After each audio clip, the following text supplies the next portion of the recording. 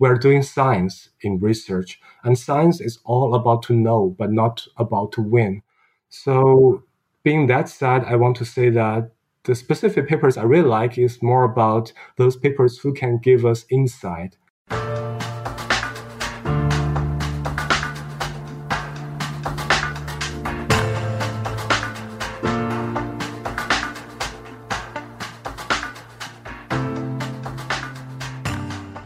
Welcome to a brand new episode of our podcast, Human and AI, Mind, Machines in the Gradient Descent.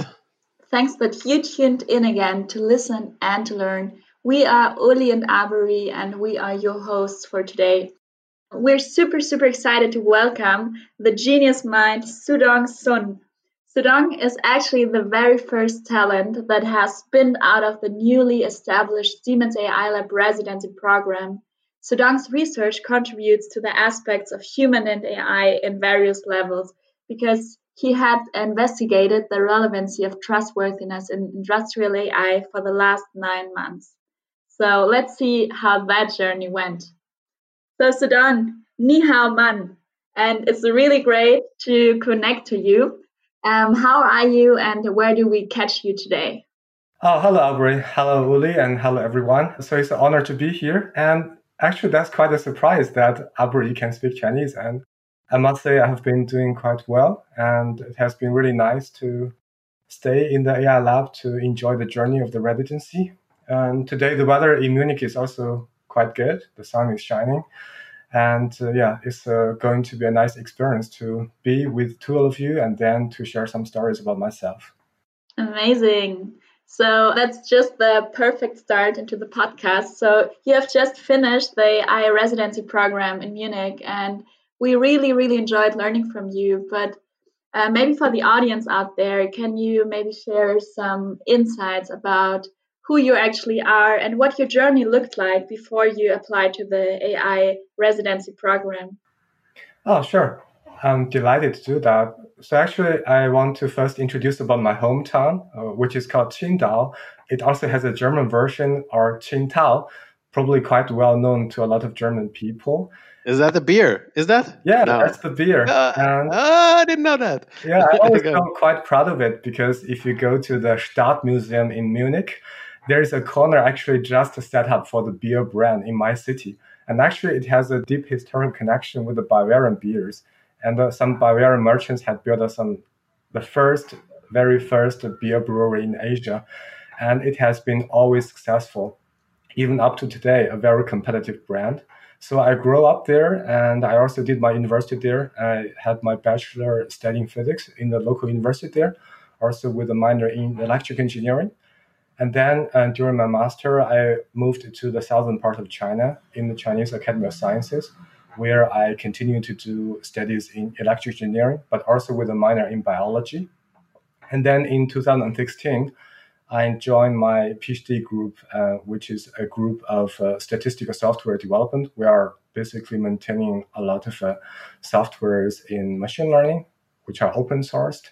And then we're trying to kind of bridge the two fields of statistics and machine learning. All right. Also, I know you're into martial arts, aren't you? Right. So, and I guess especially in current times and in current time, obviously, currently right. I think there's a physical well-being and being a bit mindful about your own physical situation and setup. I guess correlates with also having a healthy mind, which is also challenging, right? What do you say, right? Being in the scene for a bit longer, right? What can applied research, right, learn from martial arts? Wow, that's actually a very brilliant question, and I would always enjoy answering this since I feel also not only from my hometown, but also I'm highly proud of my hobby of martial art because it has taught me so much during my life. I kind of honor the idea of martial art even to the extent of philosophy level. Being that said, for example, what I could draw some connections between martial art and research is that the first point would be don't feel sorry. So imagine that we are doing some sparring, Uli, you and me, and now I received a punch from you. I don't have time to feel sorry. I have to get ready and then try to kind of intervene or intercept your punches. And this is all about sparring that you try to get highly concentrated, but don't try to spend some time on feeling sorry or frustrated by yourself. I think this is also true for doing research, because in doing research, we spend a lot of effort, but sometimes there is no payoff just because either we went into the wrong direction, but still with more and more trials, we're increasing the chances of successful. And being frustrated or just feeling sorry about the failures wouldn't bring us to success. I think this is one point. The other point I would like to say is more about to always stay ready. For martial art, it's more about the concept that we try to keep ourselves fit every day. We do the payload training. We try to keep up the training plan and try to increase our physical well-being and also our extendability or capability to do things. These all can be connected to applied research or research that we always try to keep up the pace with the frontier. And then with the timing, we can carry out very important research to cut through very challenging questions. So this is the second lesson I would say I learned from martial art, is that the timing is always important. Right. What an interesting way to look at it. So, Xudong, what was your motivation? What was the reason why you actually decided to apply for the AI residency program? And what really caught your attention? Okay, I think that's kind of like a continuation to what I've done during my PhD. Because when I saw the advertisement for the job title, Trustworthy AI, that is really eyeball drawing from my side. Because during my PhD study, I have done two projects, both in medical research. One project is that, for example, if there are several hospitals, they want to kind of co-conduct the medical research, but with some constraint. For example, some hospitals, they don't want to share the data at all. But some hospitals, they might want to share the data in a way that, okay, you can send the model to them, and then they tell you how your model is. So in these circumstances, we face a very big challenge, that is distribution shift. For example, if you have a patient from Germany or China, and because of different reasons, you will expect that those two cohorts of patients wouldn't behave the same. And that actually brings a lot of challenges to traditional machine learning. And that is one project I've done. The other one is that we kind of used variational inference to kind of invent a new way to resample the data, for example, the X-ray data to screen the mammography or the breast cancer. And what we found is that even using these simple resampling techniques, most state-of-the-art deep learning techniques actually failed in these kind of tasks. And that can actually draw a lot of attention on my side and also a lot of research interest. And when I saw this title, Trustworthy AI, I said, wow, and how would be the story inside Siemens? That would be how I came into the residency program.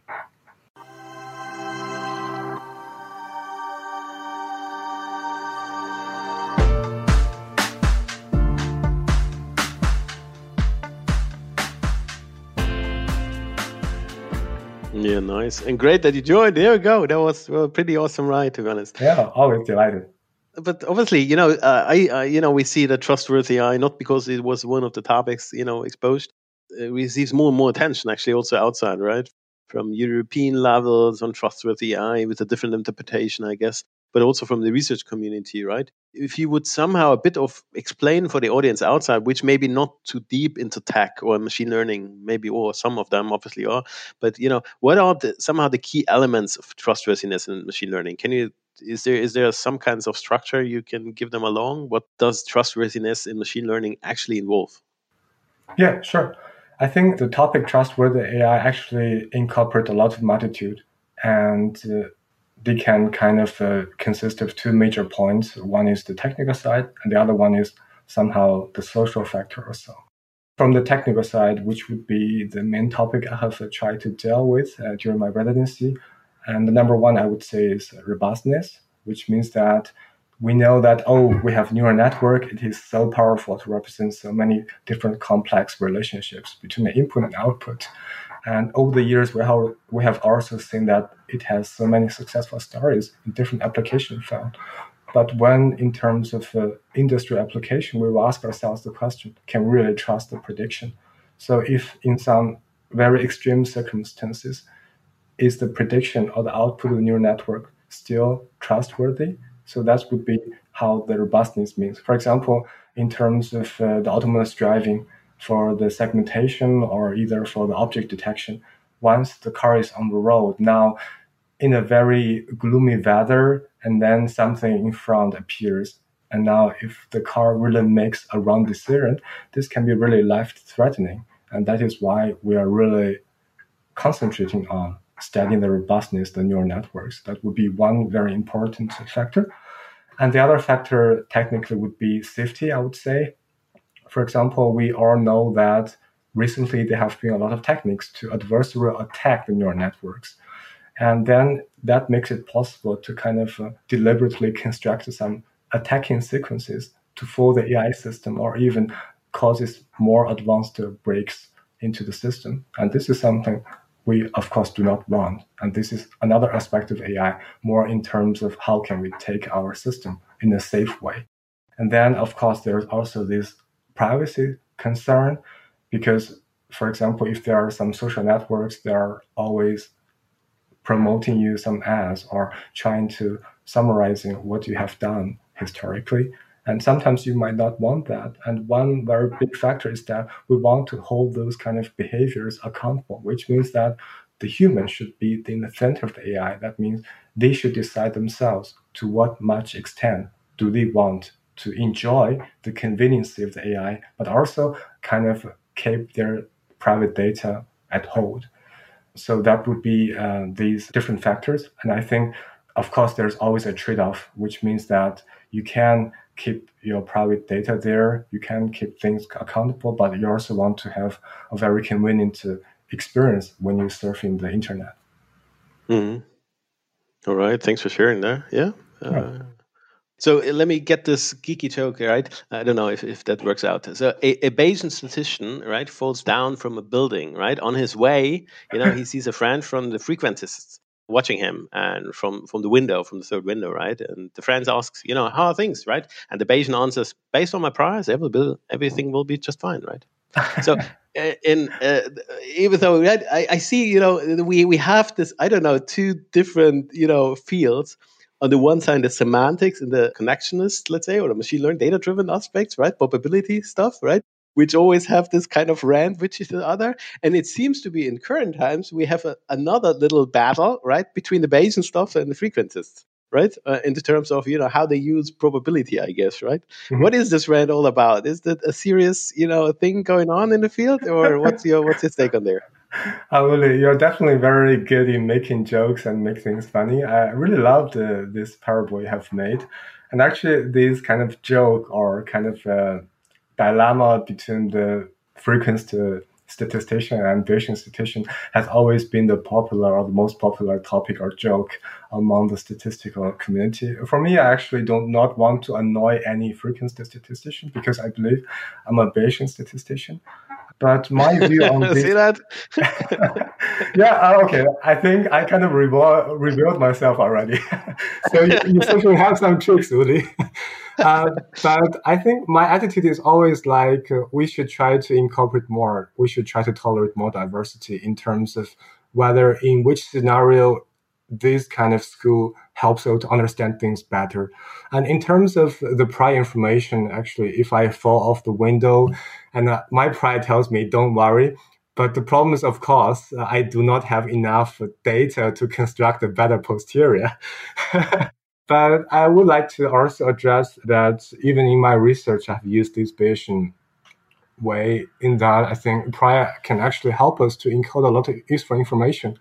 So if we go back to the very fundamental of machine learning about the learning theory, there's one very important conclusion is that if a hypothesis class has infinite VC dimension, and then this class, a hypothesis, is not PEC learnable. And that actually gives us a lot of guidance in driving us to kind of like constrain the number of or the VC dimension of the hypothesis classes. And actually prior is a very important way to help us to kind of inject those inductive bias or the prior knowledge about a specific system. For example, if we are expert about physical system, we already know something might has a bigger probability to happen than other things. So I think this is a very convenient way. And I, of course, would like to use this chance to advertise a little bit about this Bayesian method. But of course, I also love frequency approaches, really. All right. Xudong, what aspects would you say have focused during your time in the residency program? And what kind of applications areas would you foresee for the future? Oh, good question. Actually, I think that also has the connection with the last question I have answered. When we kind of try to tackle these problems, we specifically want to say that can we kind of recover or kind of approximately recover how the data is generated? For example, I mentioned about this autonomous driving. We know that sometimes the data we gather during the training can be different from the data we see at deployment time. And this is actually quite challenging because we cannot enumerate all the possible scenarios. And then we came up to the idea that, okay, maybe the data is actually coming in a hierarchical way, which means that, okay, there are some very, very deterministic factors that generate something, some latent representations for the data, and then those latent representations for the data actually further generate the data we have really seen in terms of camera image and so. And then the idea is, can we kind of recover this process? If we can recover these processes, maybe it is possible to kind of have a separation between the concept, the thing we are trying to do with the AI system, and also the domain, which means that, okay, in different circumstances, the AI system might behave differently. But if we can uncover these two things, we can separate them. One benefit we can get is that we can make the system quite interpretable or transparent to kind of to say, hey, in these cases, the system made such an error, and because it kind of misunderstood what should be the domain and what should be the concept, for example. And this is one important concept we kind of always have in mind during the residency program. And the other things, of course, in terms of how to apply these AI systems, we specifically target in some properties of AI learning algorithm. For example, we really favor semi-supervised learning, which means that the majority of the data might not be able to be labeled manually due to the large expenses.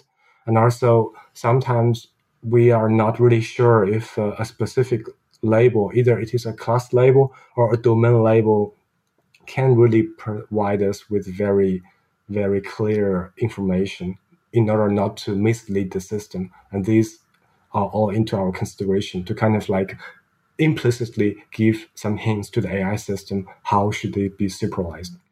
And these about the aspects of the things that we kind of focus during the residency program. And I will feel sorry if it's a little bit technical. And in terms of application areas, of course, I think the first thing would be autonomous driving, because we always want to have a trustworthy autonomous driving systems.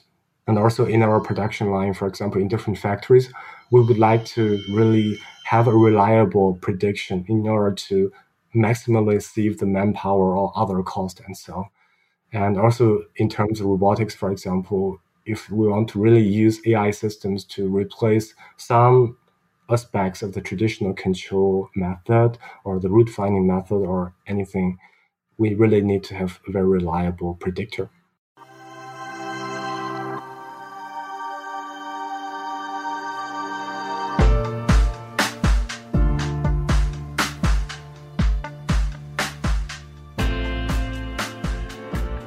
Yeah. Industrial AI is all about robustness, right? And explainability, because, we do change the real world and it has an impact on the real world when maneuvering, a robotic system. And that's why I guess putting machine learning in operations has a different constraints as the human task level as we, in translation as we have, right? So if you look to the outside world, right, obviously, because you're, 1 foot or maybe 1.5 foot actually still in the, academia world as well, right? As well as now, also in the industrial research community, right? It's amazing, what has been contributed over the last years and the progress been made in a lot of, bits and pieces on geeky level, but also on application level. If you look on the last, I don't know, the last months or a year or years, a bit more, right? What would you say, what's your favorite paper or achievement or application where you say like, oh, that has, this had a significant excellence on the field, right? That made a bit more than an individual, make progress. Is there any contribution you see like, oh, pretty cool? Oh, actually, I do have something in mind, but I wouldn't tell you. So, Uli, I guess you're playing the trick on me again. I think I can tell you what kind of papers I really like, and also I would like to kind of raise some concerns from my side about the current research community. I think AI has definitely been a buzzword in every aspect of our life, especially, of course, in the research community.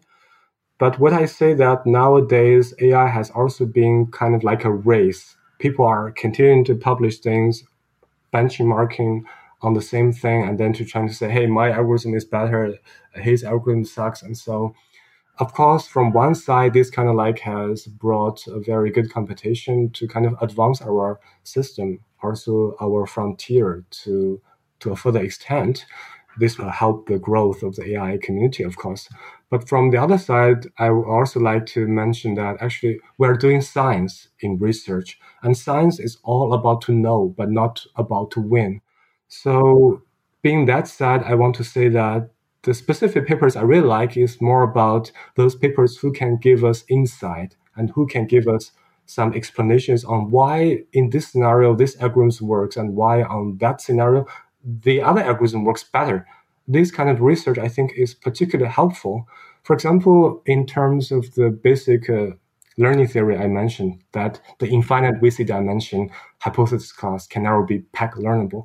I think this kind of research is really fundamental. It tells us that whether something can be done or not. I think this is particularly interesting. For example, if someone wants to invent a machine that can move forever, and the law of the physics can already tell us that this is impossible, I think this kind of breakthrough research are very, very fundamental, and we should always value them because they give the philosophy what works and what does not work, and to what extent they can work, for example. And then the other side is also about this insight. For example, some papers, they really have very theoretical insight about some phenomena. And then they say, hey, this algorithm is a reduction of my algorithm under these circumstances. And then when this hyperparameter changes, it reduces to the other algorithm and so. And then they have a benchmark trying to say, hey, this is the general picture. It helps you to gain the knowledge, but not to really say, hey, I have changed this part of the algorithm and then this works and I win. So that's would be my viewpoint on that. And specifically, since I'm kind of expertise in variational inference, I think recent years, the growth in the field of amortized variational inference is really important because it kind of make deep learning with variational inference possible. That would be my viewpoint. But I think in general, there's a lot of good papers I cannot really enumerate, of course. Pretty nice answer, to be honest, right? Great. If you look on the conferences, right, and this geek out, it's really tough, right, getting papers. I guess if you're on the PhD track, right, getting really tough getting papers accepted. Not because, the contribution is not significant or maybe not significant, but just the sheer of mass, right? What is been exposed to the large scale conferences, which also assessed, right? And then you see this enormous trend of, a lot of, spin off of publications coming from US-centric companies, actually, right? Not only academia, but also a large scale, right, from the corporate research, let's say, right, of there. And then you see also uprising, right, and not only uprising already, I think overtaking also in stats count from Asia, right, also from China, right, enormous momentum in specialist writing. What makes that? What's your thought? And there was 2 years ago a bit of discussion, right, because these enormous digital giant companies can afford this amount of compute and have the access to the data. So it's they're playing in a different field of competition, vice versa to the academic researcher, because they don't have access to compute and these number of dates. What do you see of Europe, US, and China, maybe, or Asia, right? Aspects. What makes each of the individual pillars so special? Can you elaborate a bit? Yeah, sure. I do have some thoughts on that since I do come from the Oriental world and now I'm living in Germany.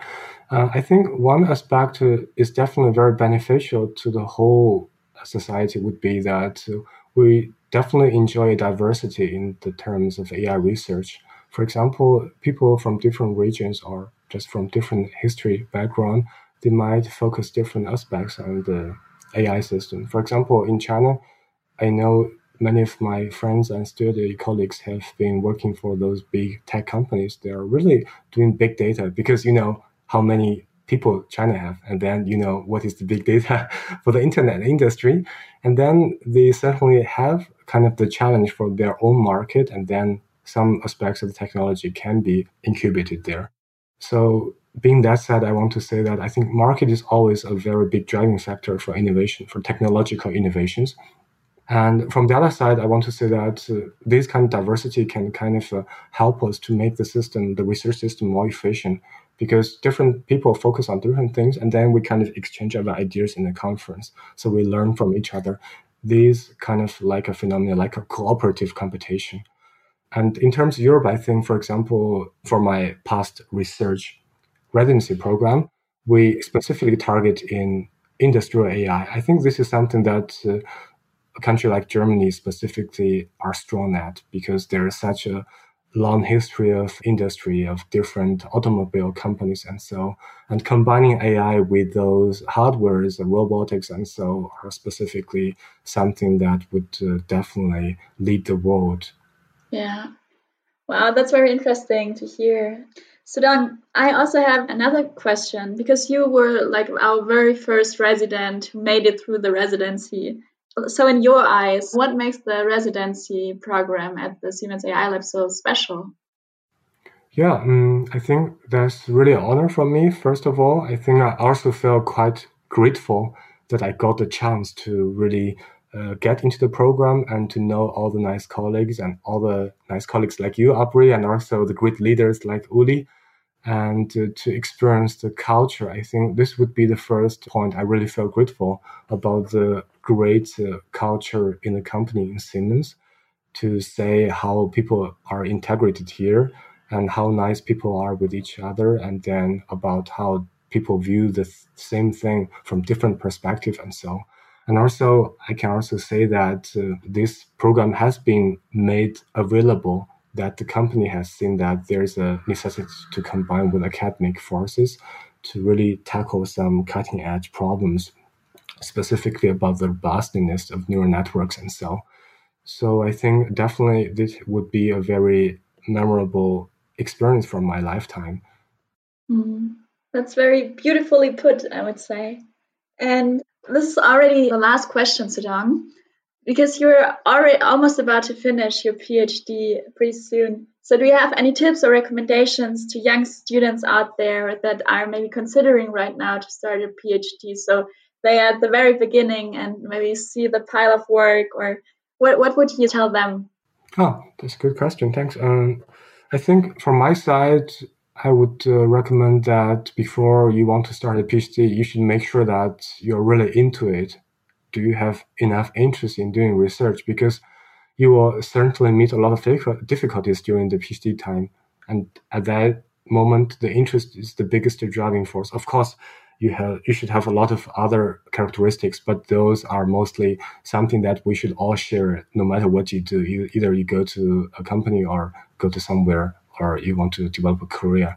So I want to focus that interest is really important, and you should have the ambition to kind of want to get determined to solve a specific problem of the area. And also, I think you should always be prepared for the frustration, because sometimes you might be not so lucky to get everything done at one time. And there will always be time that you feel like, hey, I'm good enough, or you question yourself. And these moments are the exactly good chance for you to train your endurance.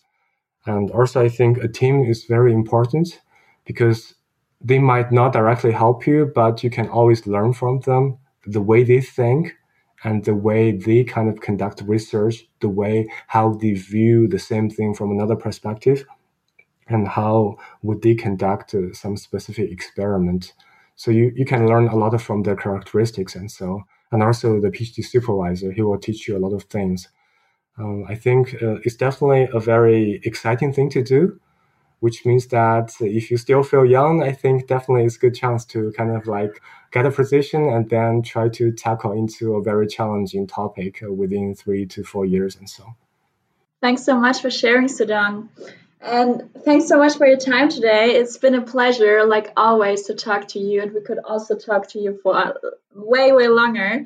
But we're already at the end of this session. But before we call it a day, let's play Authentic Autocomplete, our closing game. So I will give you a couple of sentence starters and you will just finish. Siemens is. Siemens is a leading corporate in industrial AI. Amazing.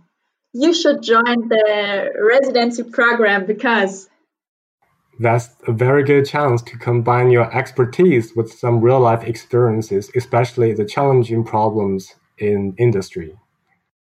beautiful. Applied research corporates need because it is a very efficient way to stay competitive in terms of technological advances and to make innovations and to save cost. amazing. Corona has taught me. So it's not a bad idea to store some food at home and maybe also some toilet paper. That's important. My personal superpower is. From my side, I think it can be summarized to be tenacity. I think I really have a good endurance. I'm determined to achieve things. And I'm also a very resourceful person. I have a lot of creativity. And sometimes I'm also sympathetic. That's it. Yes, I can fully echo that. Xudong, CC, is that right? Thanks so much, Xudong, for being that sharp, being that crisp, being very you always bring something down to an essence when I talk to you. We really enjoyed the conversation already here, and I'm sure we have a couple more conversations going on. And so thankful that allowed to learn with you on this journey, and I hope you will further inspire us throughout the next journeys as well. So really appreciate and thanks very much for your time here. Yeah, and folks out there, stay obviously tuned. Right, there's a lot more to come. Stay bold, committed, and open-minded, and we're here at the next Siemens AI Lab podcast. Cheers. Cheers.